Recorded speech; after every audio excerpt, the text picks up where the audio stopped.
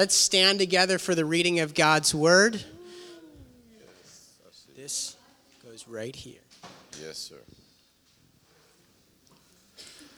John 1:14.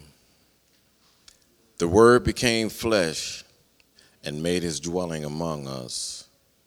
We have seen his glory, the glory of the one and only Son, who came from the Father, full of grace and truth. Revelations 21:3. And I heard a loud voice from the throne saying, Look, God's dwelling place is now among the people, and he will dwell with them. They will be his people, and God himself will be with them and be their God. Yes, sir. Amen. God, we thank you for this text this morning. And Lord, we would ask that by your Holy Spirit you would speak into our lives. Lord, you have a way to get through to our hearts. You have the ability to get through to our minds. Lord, oftentimes, Lord, we're in a place where we've got the dots and we just need you to connect the dots for us. So, Lord, as we consider your word and we consider these things in light of our own story, we ask that you would speak to us powerfully. We ask this in Jesus' name. Amen. Amen. You may be seated. You may be seated. In this Christmas, I wanted to take a break from our passage in Luke. As many of you know, we've been going through Luke, and we're nearing the end. We're only a couple of months away from being done with the book of Luke. But let's pause. Let's take a pause on Luke and look for a little bit of time at the incarnation. The incarnation. I'd like to address the topic of the incarnation. If you would slowly consider with me this amazing idea. The incarnation means enfleshment, to put on flesh. Within Christianity, it refers to Jesus as the second person of the Trinity, taking on flesh and becoming the God-man. Here in the first chapter of John's Gospel, he calls Jesus the Word. And up in verse 1, he says the Word of God, or the Word is God. And then in verse 14, which we've read, he says that the Word took on flesh to dwell amongst mankind. How about we go for a swim in the deep end? There are some things that I want to speak to you about this morning that may stretch you and challenge your way of doing life. But I believe that these things are vital for us. The Bible teaches that Jesus existed eternally as the Son with the Father in heaven. In fact, Scripture says of Jesus in Colossians chapter 1, verses 15 through 20. Let me read this to you. The Son is the image of the invisible God, the firstborn over all creation. For in him all things were created, things in heaven and on earth, visible and invisible, whether thrones or powers or authorities, all things were created through him and for him. He is before all things, and in him all things hold together. And he is the head of the body, the church. He is the beginning of the firstborn from among the dead, so that in everything he might have the supremacy. For God was pleased to have all things, all of his fullness, dwell in him, and through him to reconcile to himself all things, whether things on earth or things in heaven, by making peace through his blood shed on the cross. You see, Jesus is an eternal member of the Trinity. He is the creator of all things in heaven and on earth. That's what Colossians chapter 1 teaches. He has the preeminent position. He is before all things. But I want to focus our attention this morning on the act of incarnation, of putting on flesh. There's an author, Michael Frost. We're going to draw a lot from his writings this morning. He says this: the incarnation is not God's attempt to fix humankind by getting in and out as quickly as he can. It was God's plan for fashioning friendship between himself and us. It's like all true friendship: messy, frustrating, joyful, and unending. In fact, our text says that he became flesh and was dwelling among us. This is not the first time that humanity has had contact with divinity. You all are Old Testament scholars, I can tell. You know the word well. The Old Testament tells us of God's relationship with humanity. God creates the world and places Adam and Eve in the garden. The book of Genesis tells us from the very beginning that God spoke with mankind. God spoke to Adam. He also guided, Abraham. He also guided Abraham by angels. God spoke to Moses. How did he speak to Moses? Through a burning bush, right? And through his presence in the tabernacle. Moses had this amazing relationship with God. Mount Sinai, hearing God's voice, him coming in this cloud. God spoke to David when he was a young shepherd boy. God spoke to the nations through prophets and seers.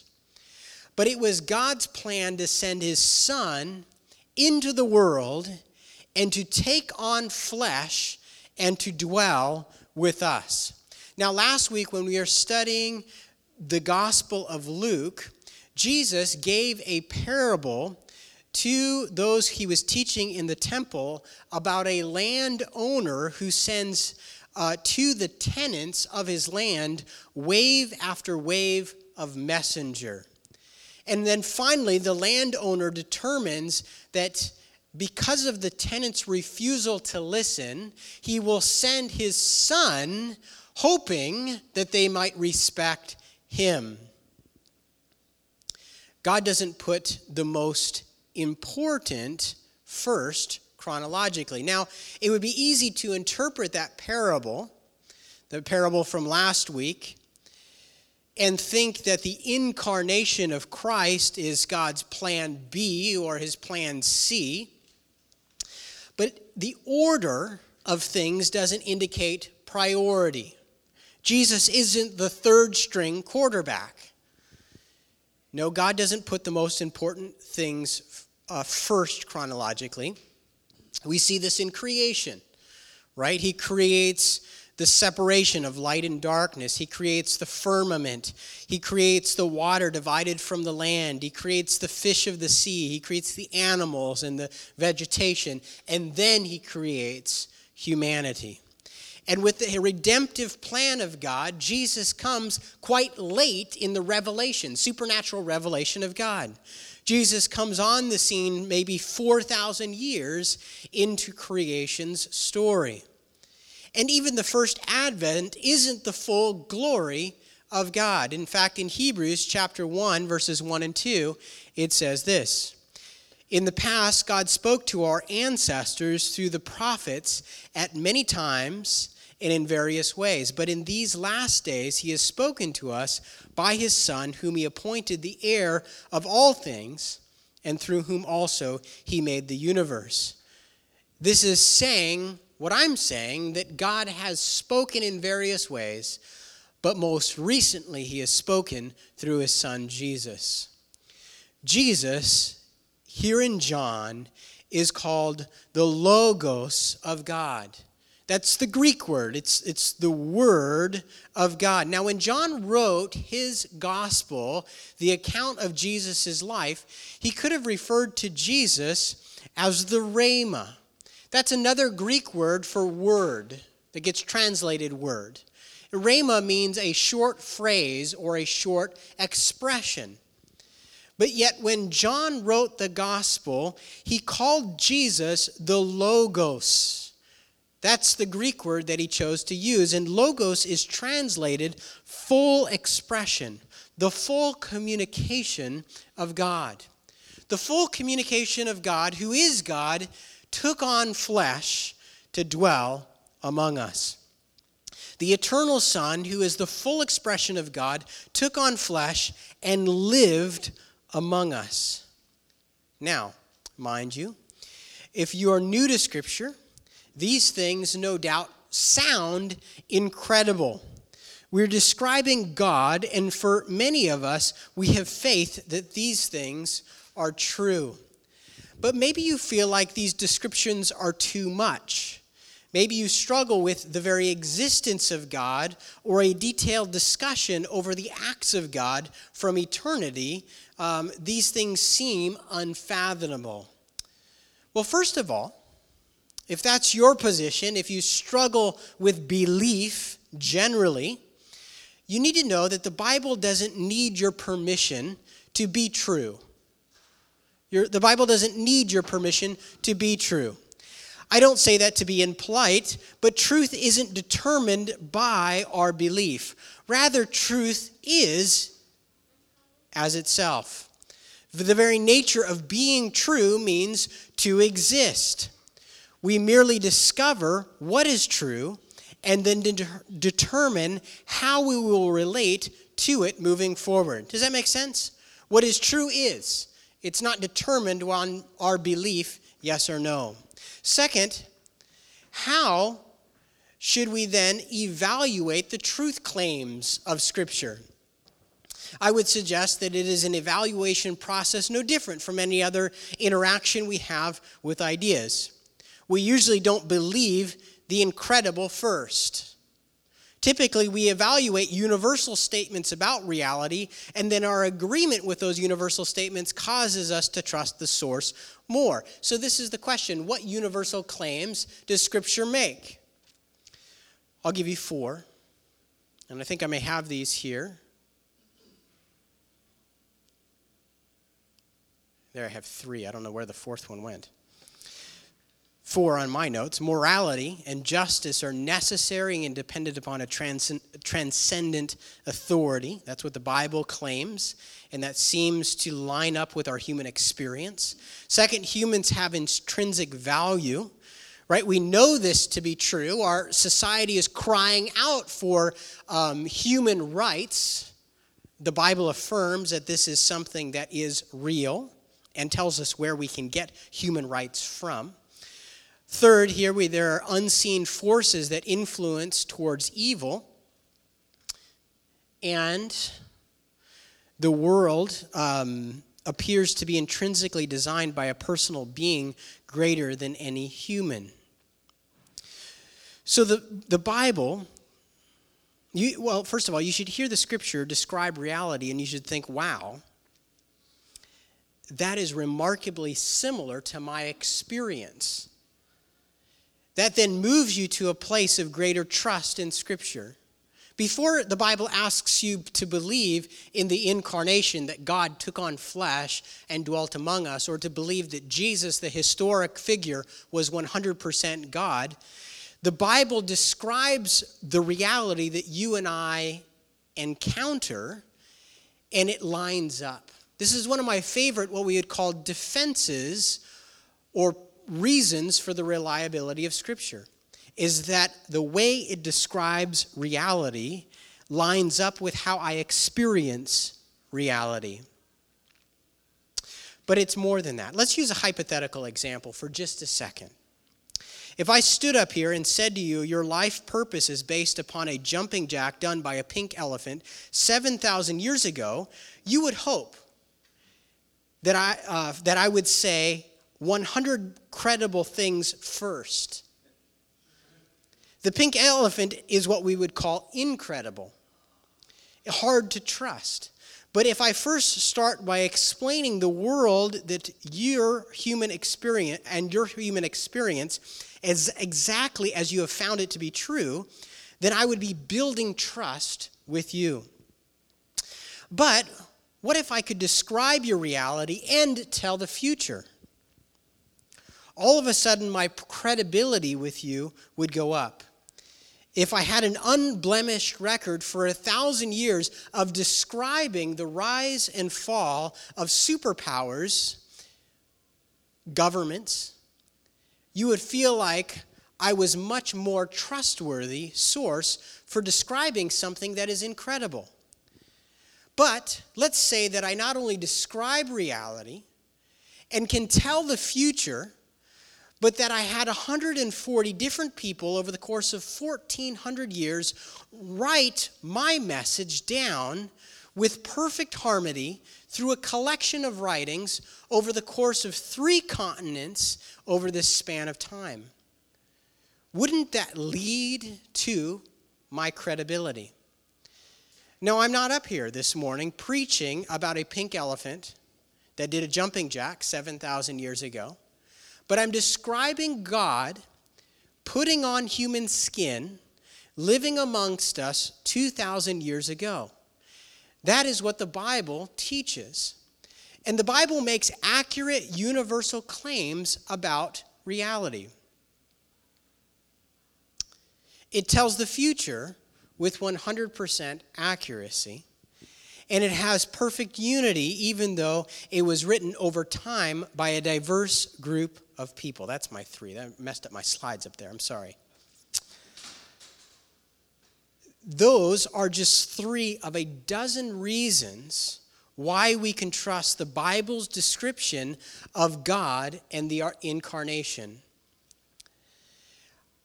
I take a minute to say all that because when we look at the incarnation, we're studying a central theme of Scripture that's critical, but it's also supernatural. Unless the Bible told us of these things, unless it told us they were so, we wouldn't come to these conclusions through scientific observation. It's a matter of life and death that you believe these things to be true. You cannot be a Christian without believing that Jesus is God in the flesh. It is a central tenet. It's an essential tenet of Christianity. And to believe the supernatural claims of Scripture, you must first determine that Scripture itself is a reliable source of truth. So the Bible says to us in John 1:14, which we have read, that the Word, who is Jesus, that's God, and that he became flesh and dwelt among us. Now, I've grown up in the church, and I've had this deepening view of the incarnation. Let me kind of walk you through it. Personally, it started out, the incarnation, when I was in Sunday school. It was a cool trick that God did. And then beyond that, I would say the next kind of thing that I thought of the incarnation was that God wanted to be more relatable to humans. You've ever heard, that kind of youth group example of like if God wanted to talk to ants, or if I wanted to communicate with ants, I would need to become an ant, right, to speak to them on their level. So that's kind of was the second degree of understanding this idea of incarnation. It's true, but I don't think it fully expresses the idea. Third is this idea of God had to take on flesh to accomplish the atonement work. So God didn't want to just communicate with mankind through the incarnation, but his body was necessary in order to atone for our sins. You see, the Bible teaches that all humans have sinned, and that sin is a fundamental disruption of the perfect state God intended for you to live in and to relate to him with. God loves you. He wants to have a relationship with you, but he can't because sin is there. And the way that sin is removed from the world is through the work of the cross, which could not be accomplished without Jesus having a body. Very, very important. But again, I don't think it's the full expression of the incarnation. It's this fourth thing. God modeled a coming close that we are called to. For me, just moving into the neighborhood in Baltimore, the mission of God is the incarnation, right? So it's not just the communication of God. It's not just the atonement, but it's this mission, right? It's God communicating and dying on the cross and relating to humanity. And then it relates to us. It lays down a template where we, therefore, are called to go and live amongst the people that God wants to reach. And kind of this fourth or the fifth thing here. The fifth thing here is this idea that the body itself is important.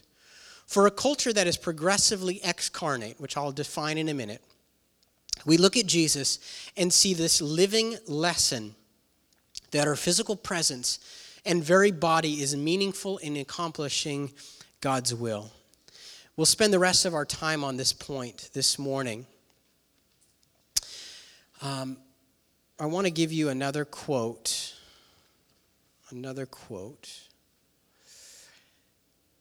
But let's start with this. Our culture, really, the age that we live in, is an age of disengagement. We live in an age of disengagement. Michael Frost, he writes this book, Incarnate. And it's really, I think the subtitle is The Body of Christ in an Age of Disengagement. He wants to talk about what it means, what the incarnation of Christ means, and then what it means for us. But to get there, he builds his case by first explaining this idea of excarnate. Excarnate is the idea of defleshing. In pagan societies and in other countries, sometimes there are these rituals where they'll leave the dead out to be stripped of their flesh based on their belief of the body. In Michael Frost's book, which I've referred to this example before, he mentions and uses the example of the airport lounge as a parallel or as a metaphor of our culture. The airport lounge, in an airport lounge, nobody is present. Heads are down in their screens. Earphones are in. The interactions are as minimal as possible. It is a utilitarian place of people passing through. Heaven forbid you ever make eye contact with anyone, right? Have you been there? While we may physically be there, we are as absent as we might possibly be. The goal is to not be present. That's excarnate, to deflesh ourselves.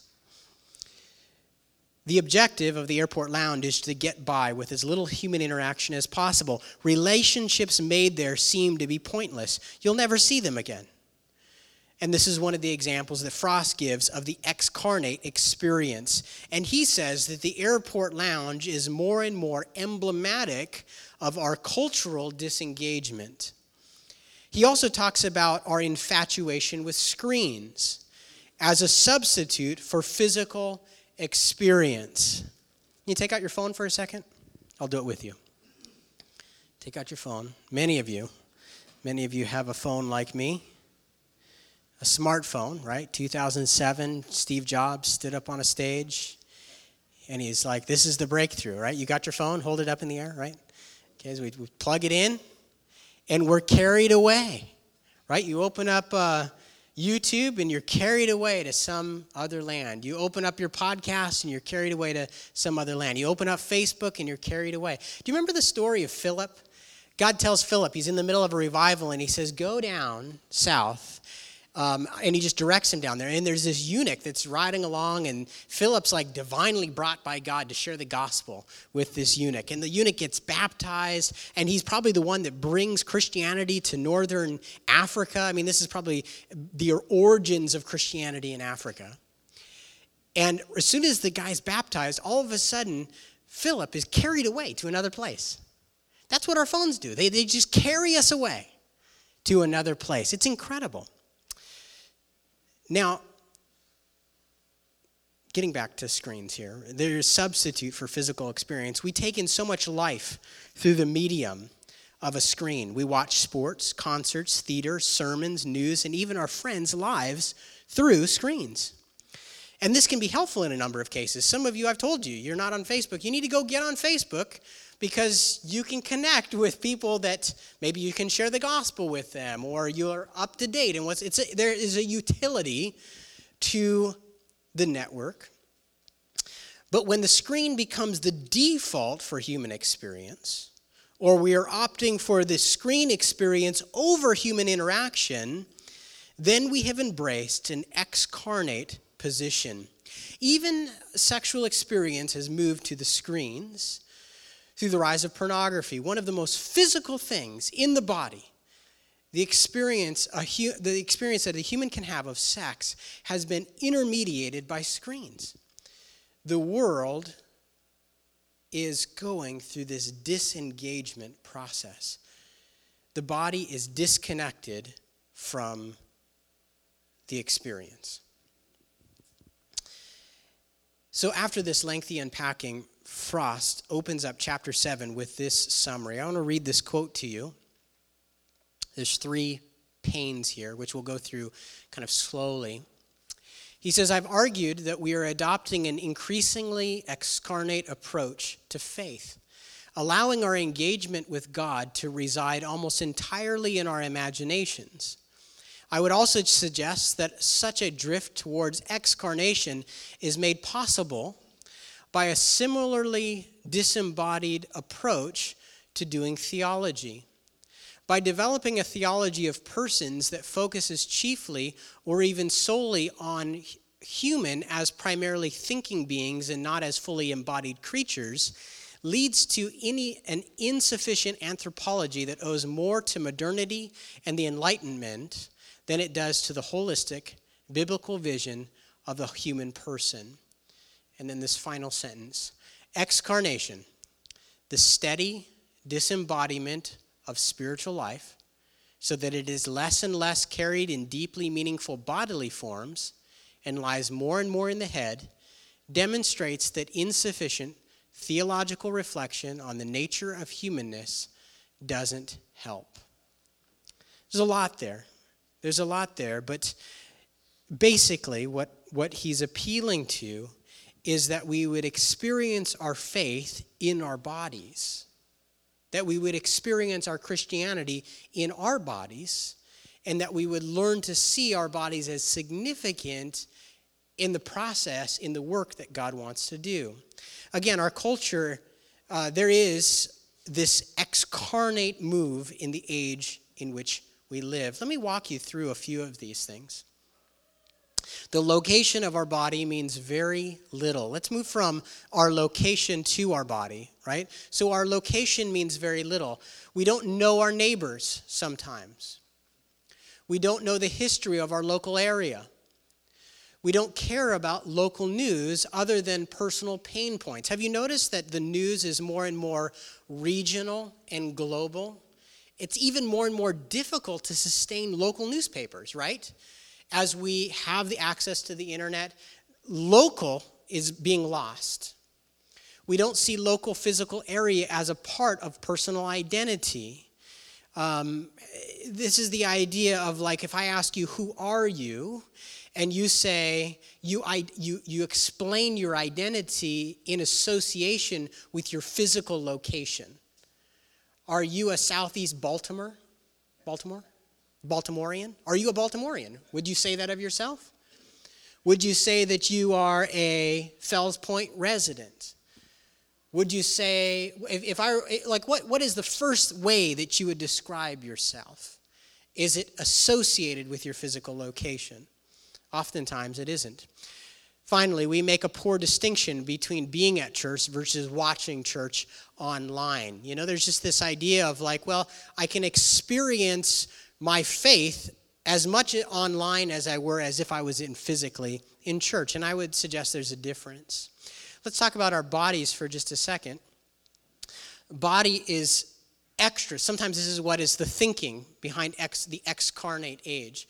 Body is extra trappings that we are happy to put off to get to heaven. Have you heard this thinking in Christianity? That we are eager to put off this body to get to heaven, like as if our bodies were extra baggage. Now, I understand that we live in a fallen world and we bear in our physical body the marks of fallenness. But the bodies, we leave this body, we get a new body.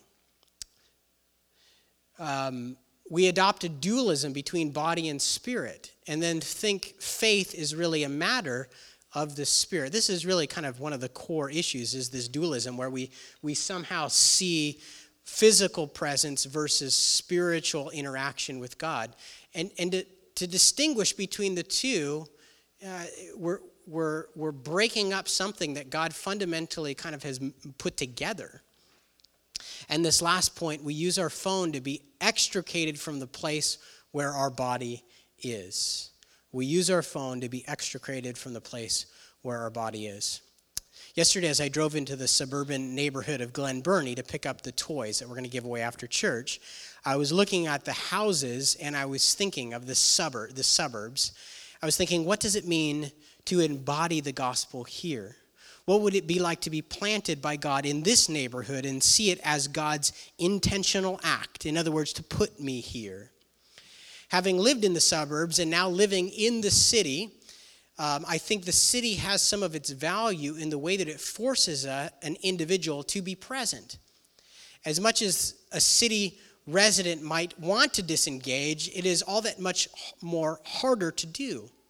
People are in closer proximity to one another. Problems and suffering are often related to physical issues of noise, smell, safety, convenience, and we suffer these things together. You didn't know it was a blessing to live in the city, did you? But I think there is this value of being more present by being in the city. You and I are embodied souls on purpose.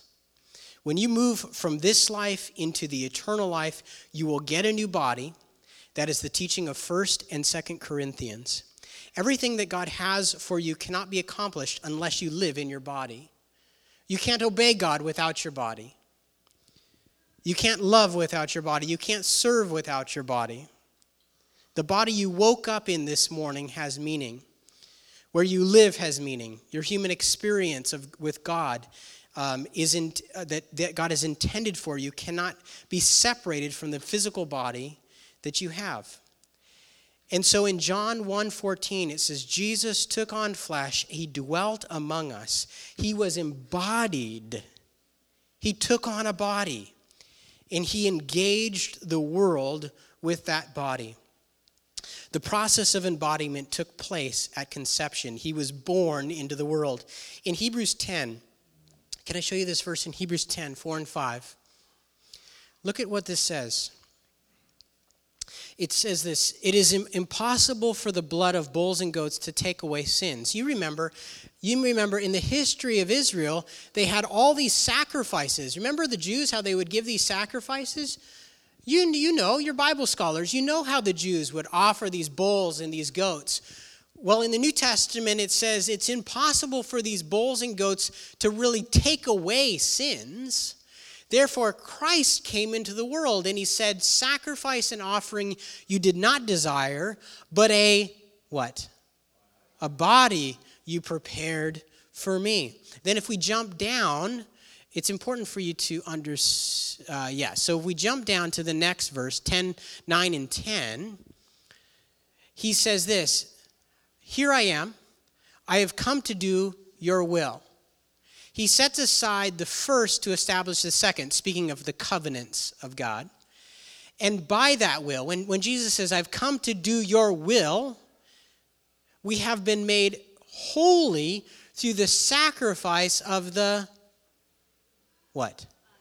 Body of Jesus Christ once and for all. Jesus, the Word of God, took on flesh, took on a body, and he dwelled among us.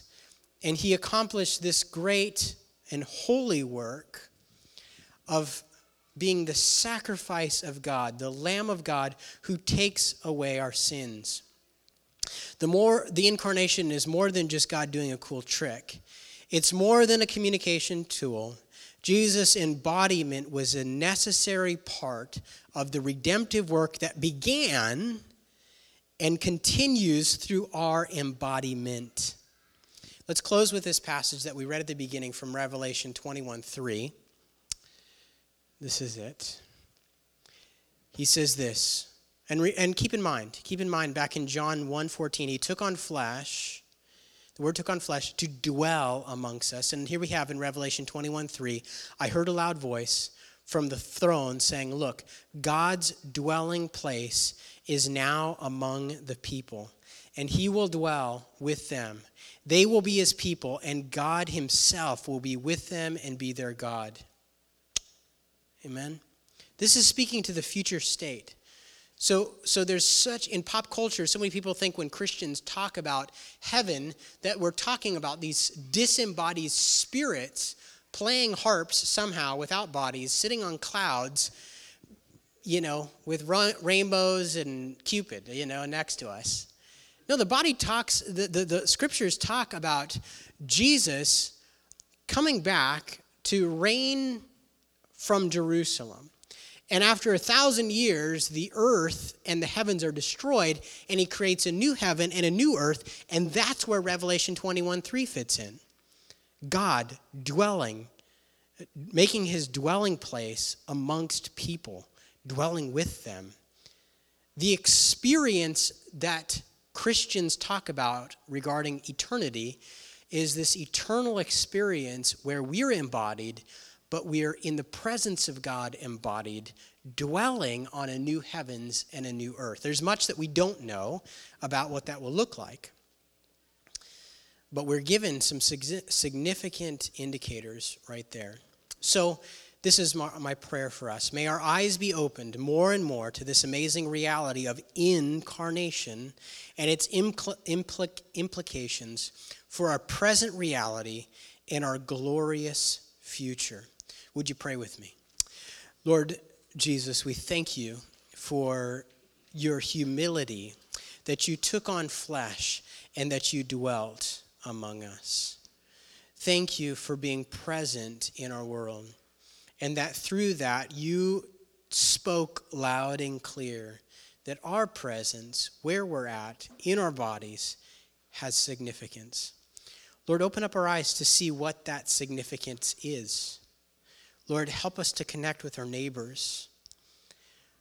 Lord, help us to see, even as we recognize our own presence, Lord, help us to see the meaning behind that. Lord, I pray that you'd rescue us from, or rescue me. I know I'm guilty of just running to my phone and my screen to extricate myself from where you really want me to be, where you want me to be present. Lord, rescue me from that place. Lord, help me to dwell amongst my fellow humanity. Help us all to do that, Lord. Thank you, Jesus, for your great grace upon us this morning. And we ask this in Jesus' name. Amen. Let's stand together and close with this song.